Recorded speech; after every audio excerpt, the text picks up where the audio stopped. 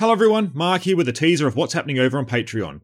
Every month a new bonus episode is released on Patreon for members to show my appreciation of the support they are extending to the show. These bonus episodes have allowed me to head back through the series episodes, where I take topics that were covered briefly and then explore them in a little more detail. These bonus episodes haven't taken anything away from my initial vision of the series, but have allowed me to supplement it with topics in isolation. This teaser is designed to give you an idea of the topics we cover and if these bonus episodes would be of interest to yourself. The teaser for the latest release will remain on the normal feed for a month, and then replaced with the teaser of the next bonus episode to come out. If you are interested in supporting the series, please consider heading over to the Casting Through Ancient Greece Patreon page, where you can get access to these bonus episodes, plus other benefits.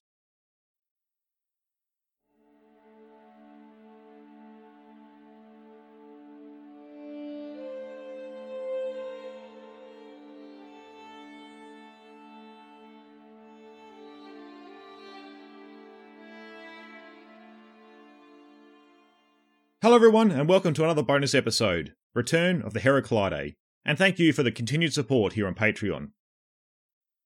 Now that we have finished our look at Homer, I have decided to move our focus on, for these bonus episodes, to the early development of Sparta and Athens. For these episodes, I'll be looking at certain elements from their early history, such as events, ideas, and figures. To begin with, I'm going to start with the early founding myths that both of these cities would look to as being tied to their origins. First up, we're going to start with Sparta, but I think we'll follow on with the founding myths of Athens for the next bonus episode. Then we can move on and explore other aspects around these polis. We would have covered some of these aspects to some degree in the past, but now I want to devote an entire episode to each so that we can look at them in isolation and in more detail.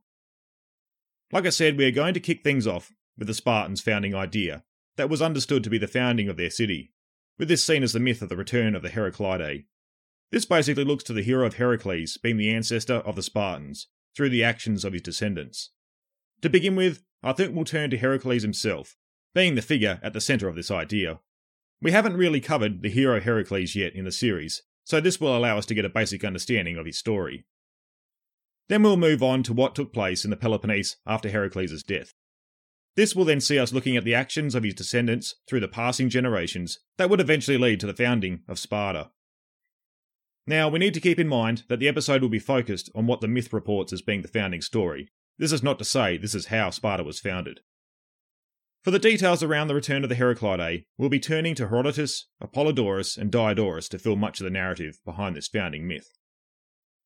So let's begin with the figure central to this foundation myth existing in the first place, that being the hero Heracles. He is classed as a divine hero, meaning he had both mortal and divine parents. His father was Zeus, the king of the gods, while his mother was a mortal named Alcmene. Heracles would result from the encounter between the two, when Zeus disguised himself as Alcmene's husband, though her actual husband had been away at war, and by coincidence he returned early that very night. Husband and wife would also make love that night, Alcmene thinking it was for the second time with her husband. This would result in Alcmene becoming pregnant with twins, one the son of a mortal, and one the son of a god. Zeus's wife, the goddess Hera, as you could imagine, was not very impressed with her husband's infidelity, which he was well known for. The night of Heracles and his brother Iphicles' birth, Hera would begin what was seen as Hera's curse against Heracles. She would approach Zeus and persuade him to ensure the next child born through the house of Perseus would become High King.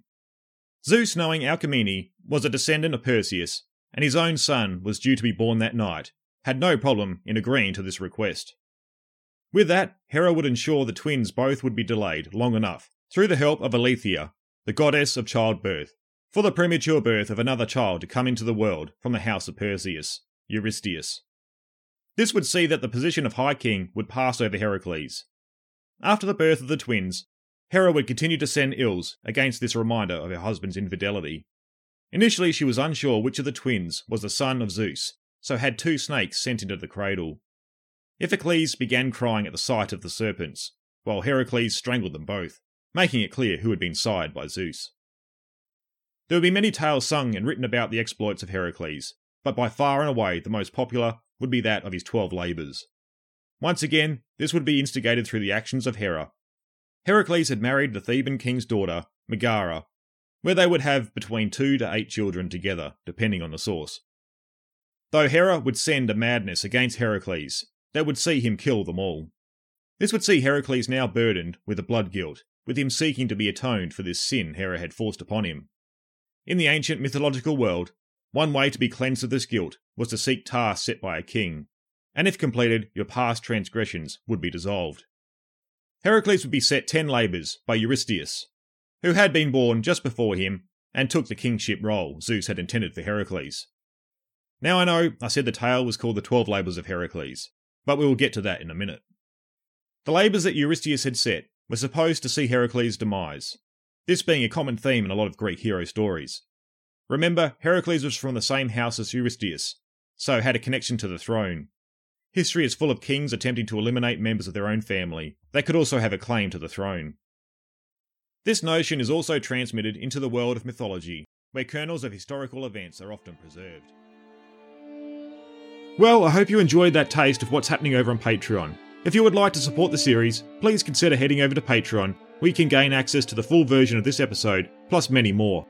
Alternatively, you can head to the Casting Through Ancient Greece website and click on the Support the Series button, where you can discover many ways to extend your support to the show.